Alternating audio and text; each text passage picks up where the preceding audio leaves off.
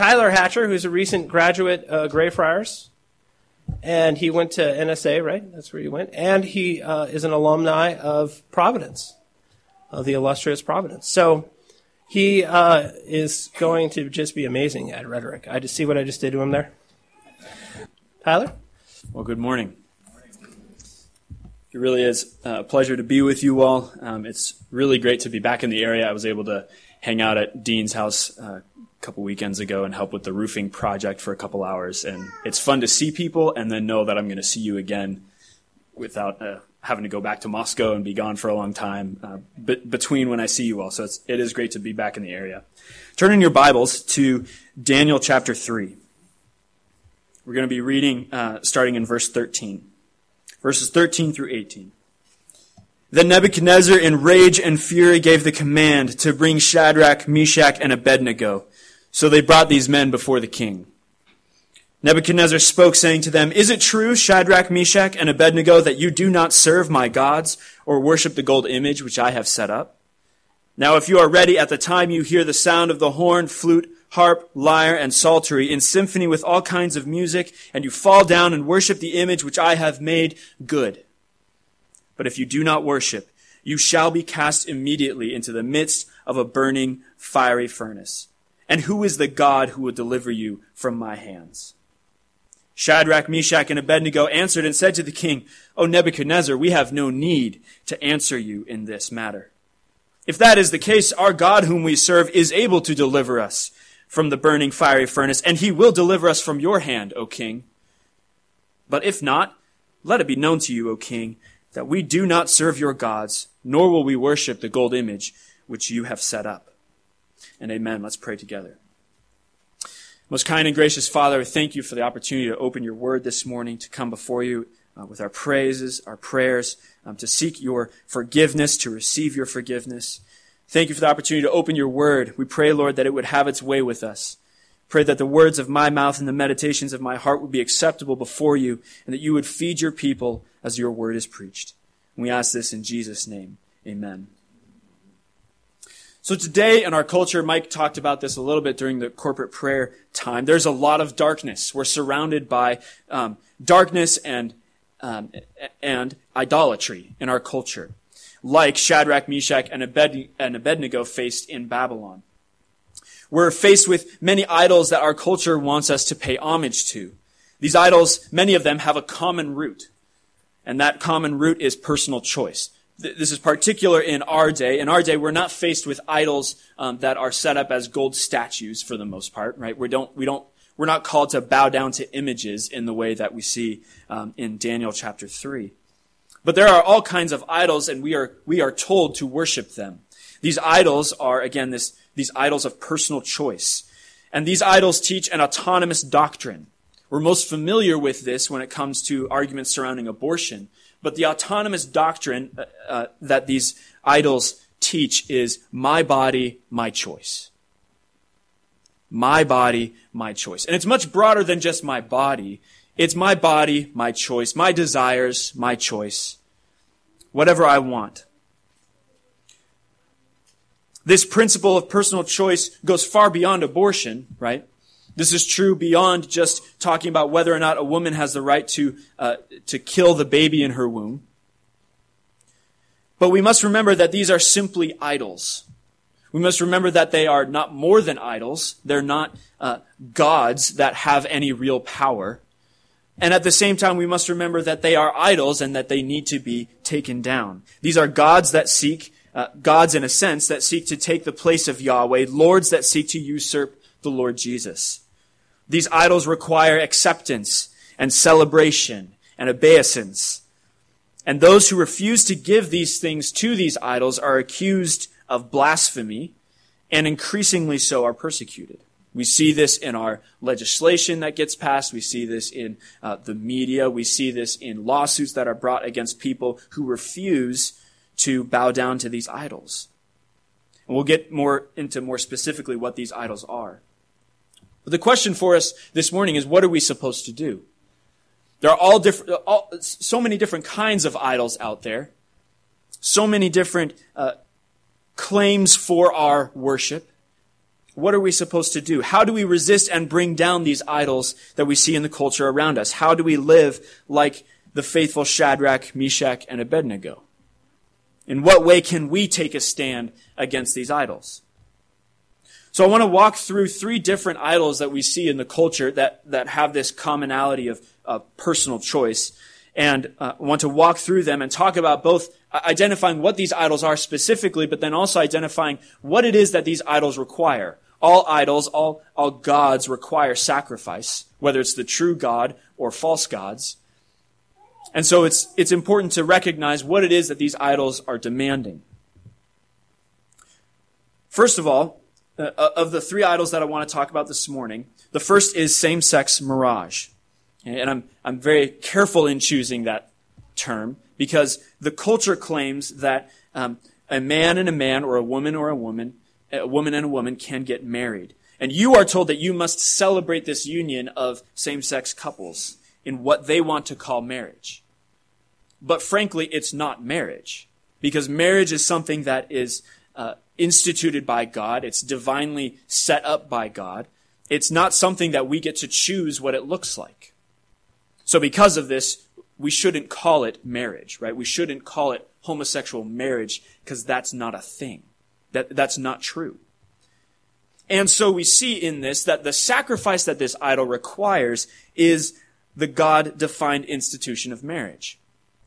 When the culture calls us to bow down to this idol, what they are calling you to do is to sacrifice on their altar God's definition of marriage.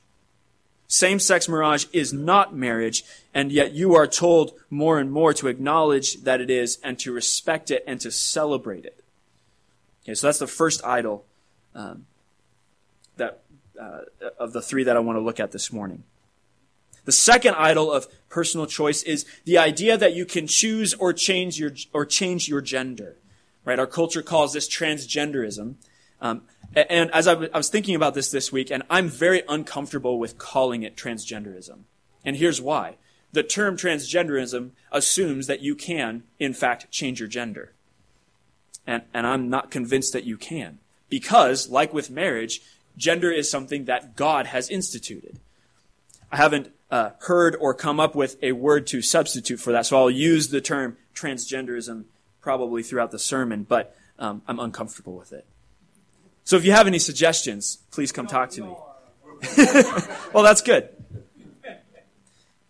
So, but this idea, again, is that you can choose or change your gender as you see fit, as you choose, as you feel, based on your experiences. And this idol lusts after the self-mutilation of its worshipers. This idol calls on its worshipers to mar the image of God, the gender that God has given to them, in worship of this idol.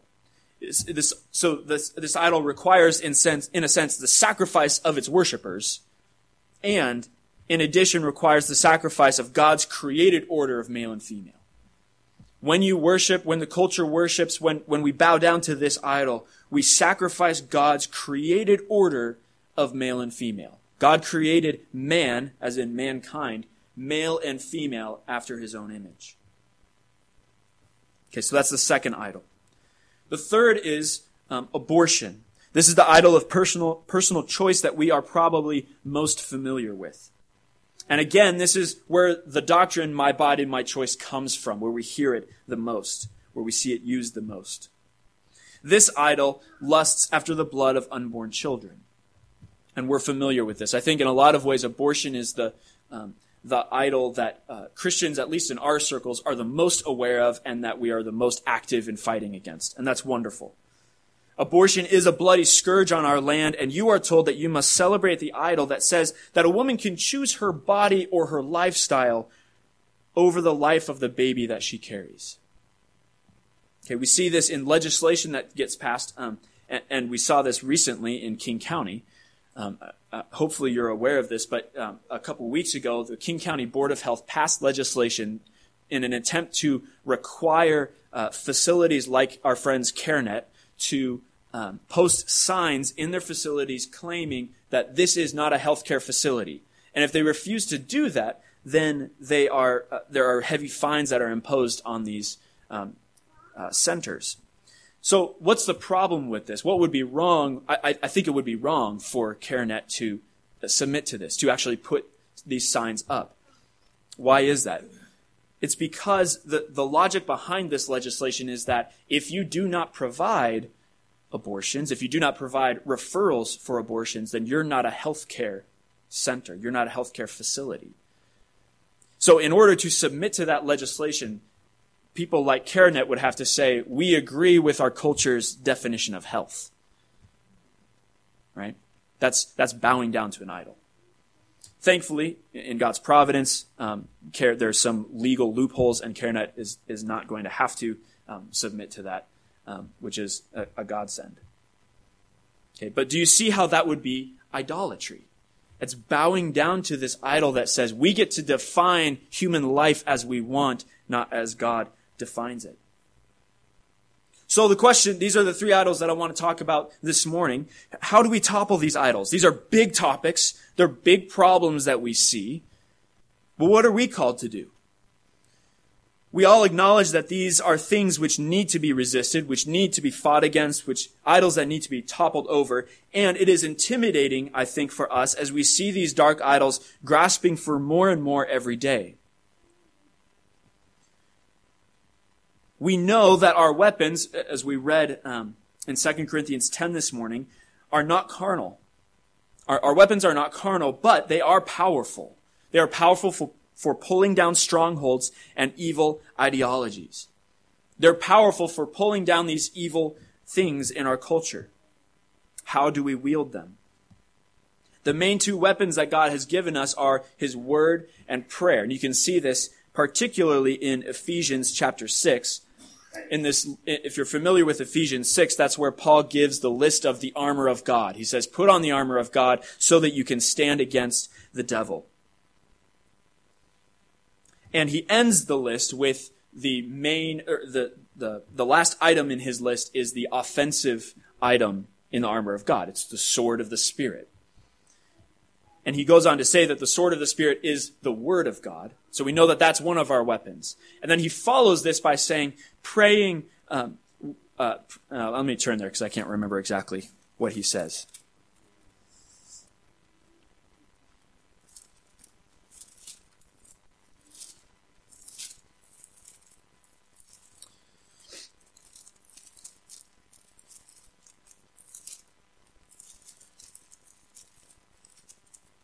Ephesians chapter 6. This is in verse 17 and 18. So he says, take the helmet of salvation and the sword of the Spirit, which is the Word of God, praying always with all prayer and supplication in the Spirit. So I think there's a sense in which that Paul is linking prayer with the Word of God, prayer with the sword of the Spirit. There's an offensive sense that prayer has in this list. So I think that the two main weapons that God has given us are prayer and the sword of the Spirit, the Word of God. These weapons, as Paul says in 2 Corinthians 10, are powerful, but there are ways in which we can wield them that renders them powerless. Right? These weapons are powerful, but there are ways that we can wield them that renders them powerless. Turn over to Psalm 66, verse 18.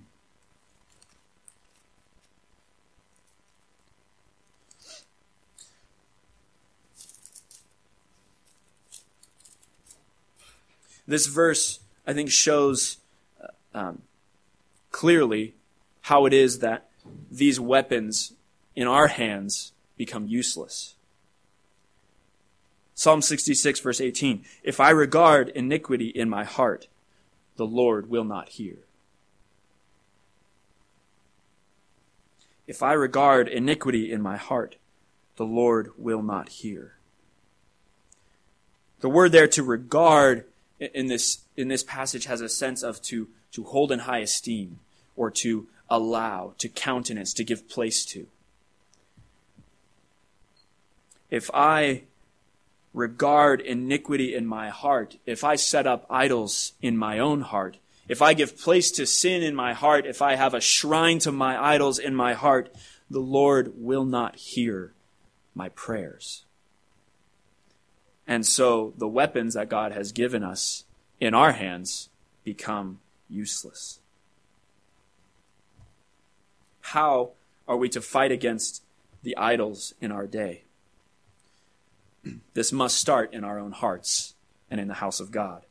As Calvin once said, our hearts are idol factories. Right? We can make anything and everything an idol. We can take anything and put it in the place of God and bow down to worship it. So in order to stand against and even topple over the idols of the world, we must first recognize the idols in our own hearts. Do you see how this is connected to, if we're going to fight the idols in the culture around us, if we're going to fight these big problems, these big idols like same-sex marriage, transgenderism, and abortion, if we're going to fight against these idols of personal choice, we must first recognize and tear down the idols in our hearts. We've talked about the idols out there, but there are some chilling similarities between those idols and the sacrifices that they require and the idols in our own hearts. We struggle against the idols of personal choice ourselves. And that's what I want to spend the next few minutes talking about. I want to show you that there are, when you stop to think about it, there are really chilling similarities between the evils that we see, the idols that we see out in the world, and the evils and the idols that we know are in our own hearts. So first, the idolatrous ideology of same-sex marriage is mirrored in our own hearts in two ways. And first of all, on the one hand, when we countenance any sort of sex or intimacy outside of marriage, whether before marriage or after marriage, or on the other hand, when we countenance divorce as an option, we bow the knee to this idol of personal choice, sacrificing God's definition and design for marriage on that altar. Okay, so on the one hand, when we, I think far more often than we as tidy Christians want to admit, we are okay, our churches are okay with couples who are not married fornicating. We're okay, or we turn a blind eye to couples who are adulterous in their marriage. We're okay with that. We countenance that. And even if our churches are not okay with that, even if we're as individuals not thinking that it's okay, we find ourselves stumbling in these ways. Why is that? Right? You can have two people who are the gold standard of Christian in your church. And before they're married, they stumble. It's because even for a moment, they're bowing down to this idol in their hearts that says, I can do whatever I want with my body. Instead of submitting themselves to God. Instead of worshiping God, they've begun to worship themselves. And how is this connected to the idol of same-sex marriage? It's because they've sacrificed God's definition of marriage.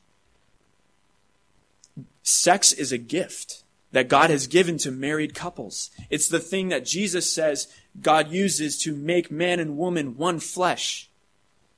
It's something designed for marriage and marriage alone. And when we use it outside of marriage, whether before marriage or in adulterous relationships, that's idol worship. Fornication is using God's gift however I want to use it, not how God has designed it. Similarly, with divorce, I think, again, far more frequently than we are ready to admit publicly, we consider divorce an option in our marriages. I'm not talking about the extreme cases. I'm not talking about adultery. I'm not talking about extreme cases of abandonment. I'm talking about relatively normal marriages. I don't know this person that I married 10, 15, 20 years ago. They're not the same. Things are hard. Things are really tough right now. Maybe it would be just better to get a divorce. These are the things that we tell ourselves.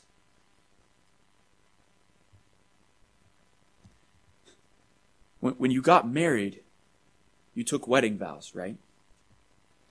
Wedding vows are not for your wedding day. Because the fact of the matter is, you married a sinner. And more importantly, your spouse married a sinner. Shocker. Your wedding vows are for the lean years, the lean days. They're not a sentimental thing for your wedding day that people get to watch. You take wedding vows, you take covenant vows of marriage so that when things are hard, when things are tough, you're bound together by God, by the kind of marriage that God has designed, not what the culture tells you. But do you see how both with sex outside of marriage and divorce, we are mirroring in our hearts by bowing down to these idols, we mirror the same idols that our culture is coming at us with a full court press when it comes to same-sex mirage. How do we expect to take down those idols in the culture when we don't take down those idols in our own hearts? Now, on the other hand, turn this thing around. By faithfully honoring marriage as God instituted it, both in marriage and before marriage, you do topple over the idols in the culture around you. By first toppling over the idols in your heart. By doing this, you take part in tearing down the idols of the world. This is the first step. And it's more efficacious than you realize, because the world doesn't get marriage anymore. Our country doesn't get marriage anymore. So be faithful in your marriages and teach them and show them and tear down these idols. Okay, secondly, we talked about the idol of transgenderism. There is an idol in many hearts today in the church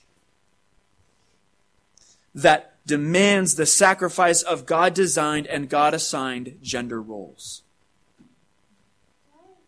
Okay, we see this in the church in a number of places.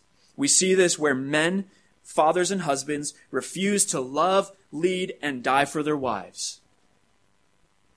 When a man stays on the couch on his iPhone or his iPad, or he's sitting on the couch watching TV, or he's staying at work late because he doesn't want to come home,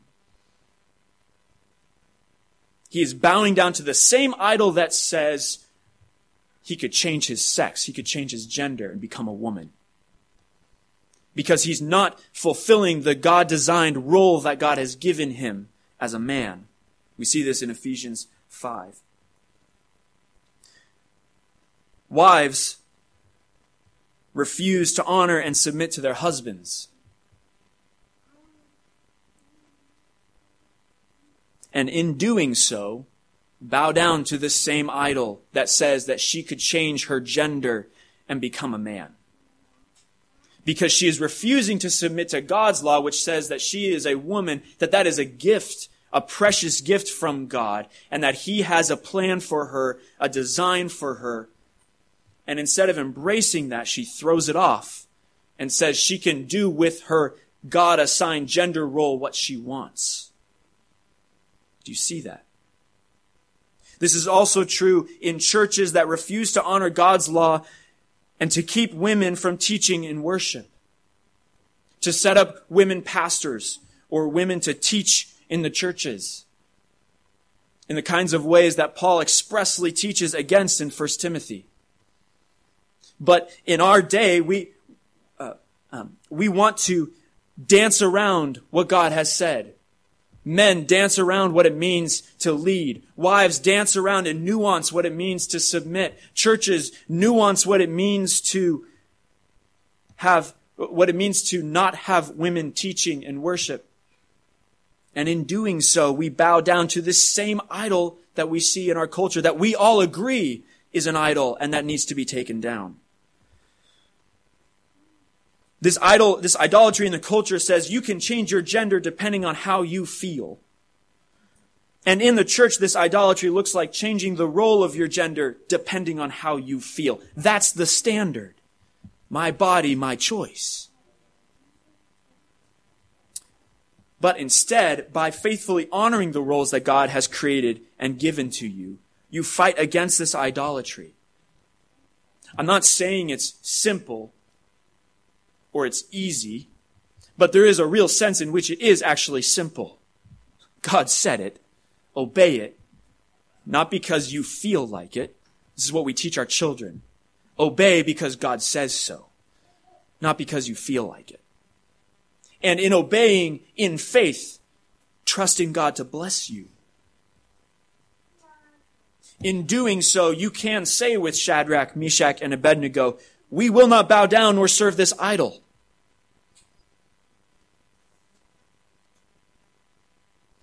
This is how we fight against the idols in our culture. Be faithful men and women. Be faithful boys and girls. Because that's the gift that God has given you. Lastly, last comparison here. The idolatry of abortion is imitated, or maybe perhaps is an imitation of, the lack of faithful discipline of children in the church. The Bible teaches that children need corporal, physical discipline from their parents. Turn to Proverbs. You're probably familiar with these verses, but you need a reminder, and you need to see it for yourself.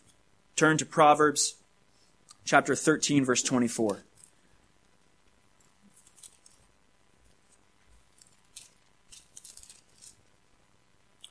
He who spares his rod hates his son, but he who loves him disciplines him promptly.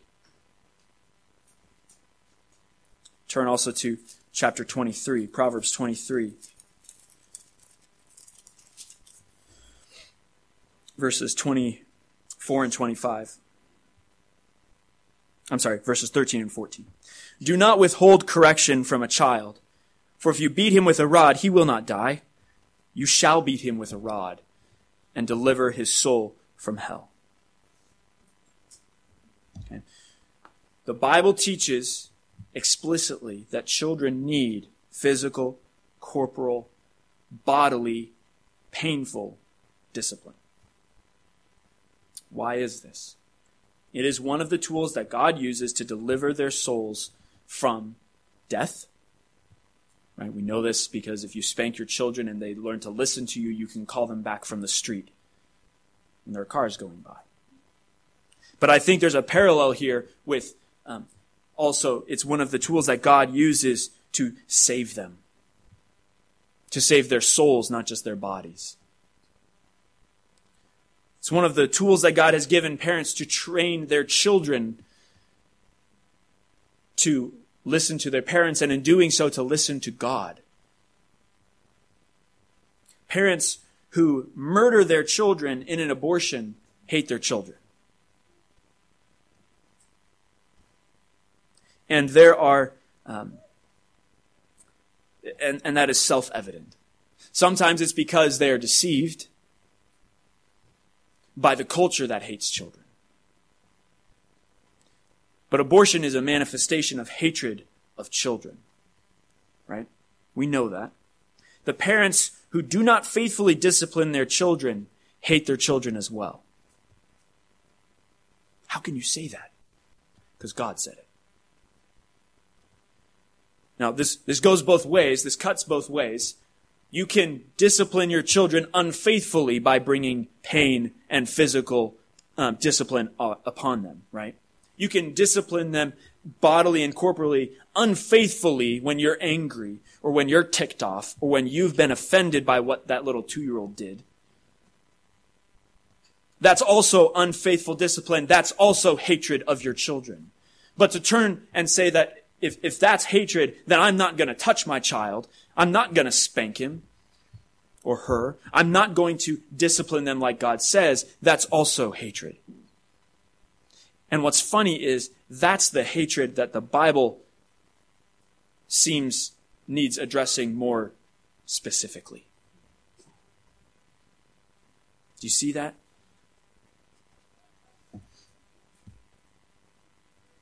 Now again, those who murder their children in abortion hate their children. Those who do not faithfully discipline their children hate their children.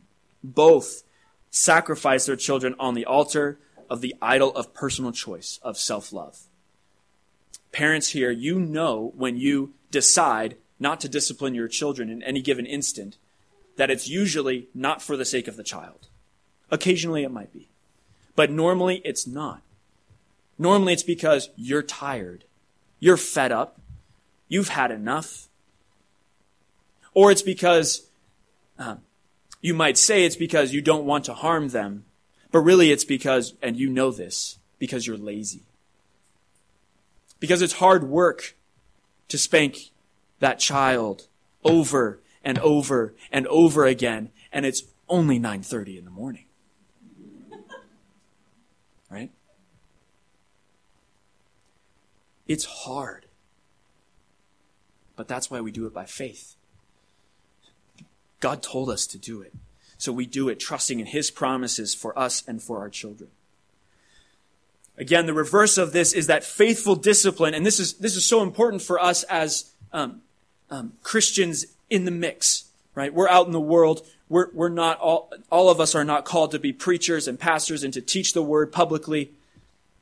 And so this is important for us as Christians in the mix, in the world out there, in everyday life. This is how you take on these idols in the culture.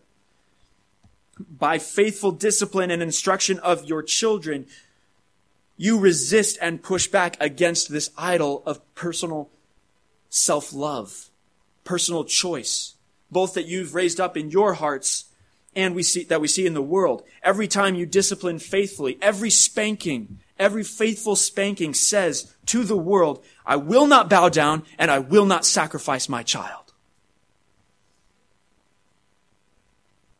Every spanking says that because it's love. The world's way is idolatry and death, but God's way is salvation and life. And part of disciplining and training your children faithfully is showing them by example how you cast down the idols of personal choice in your life. And one of the ways that you train and discipline your children and show them by example is by spanking them, disciplining them physically. Because you show them that God's way is better than your way.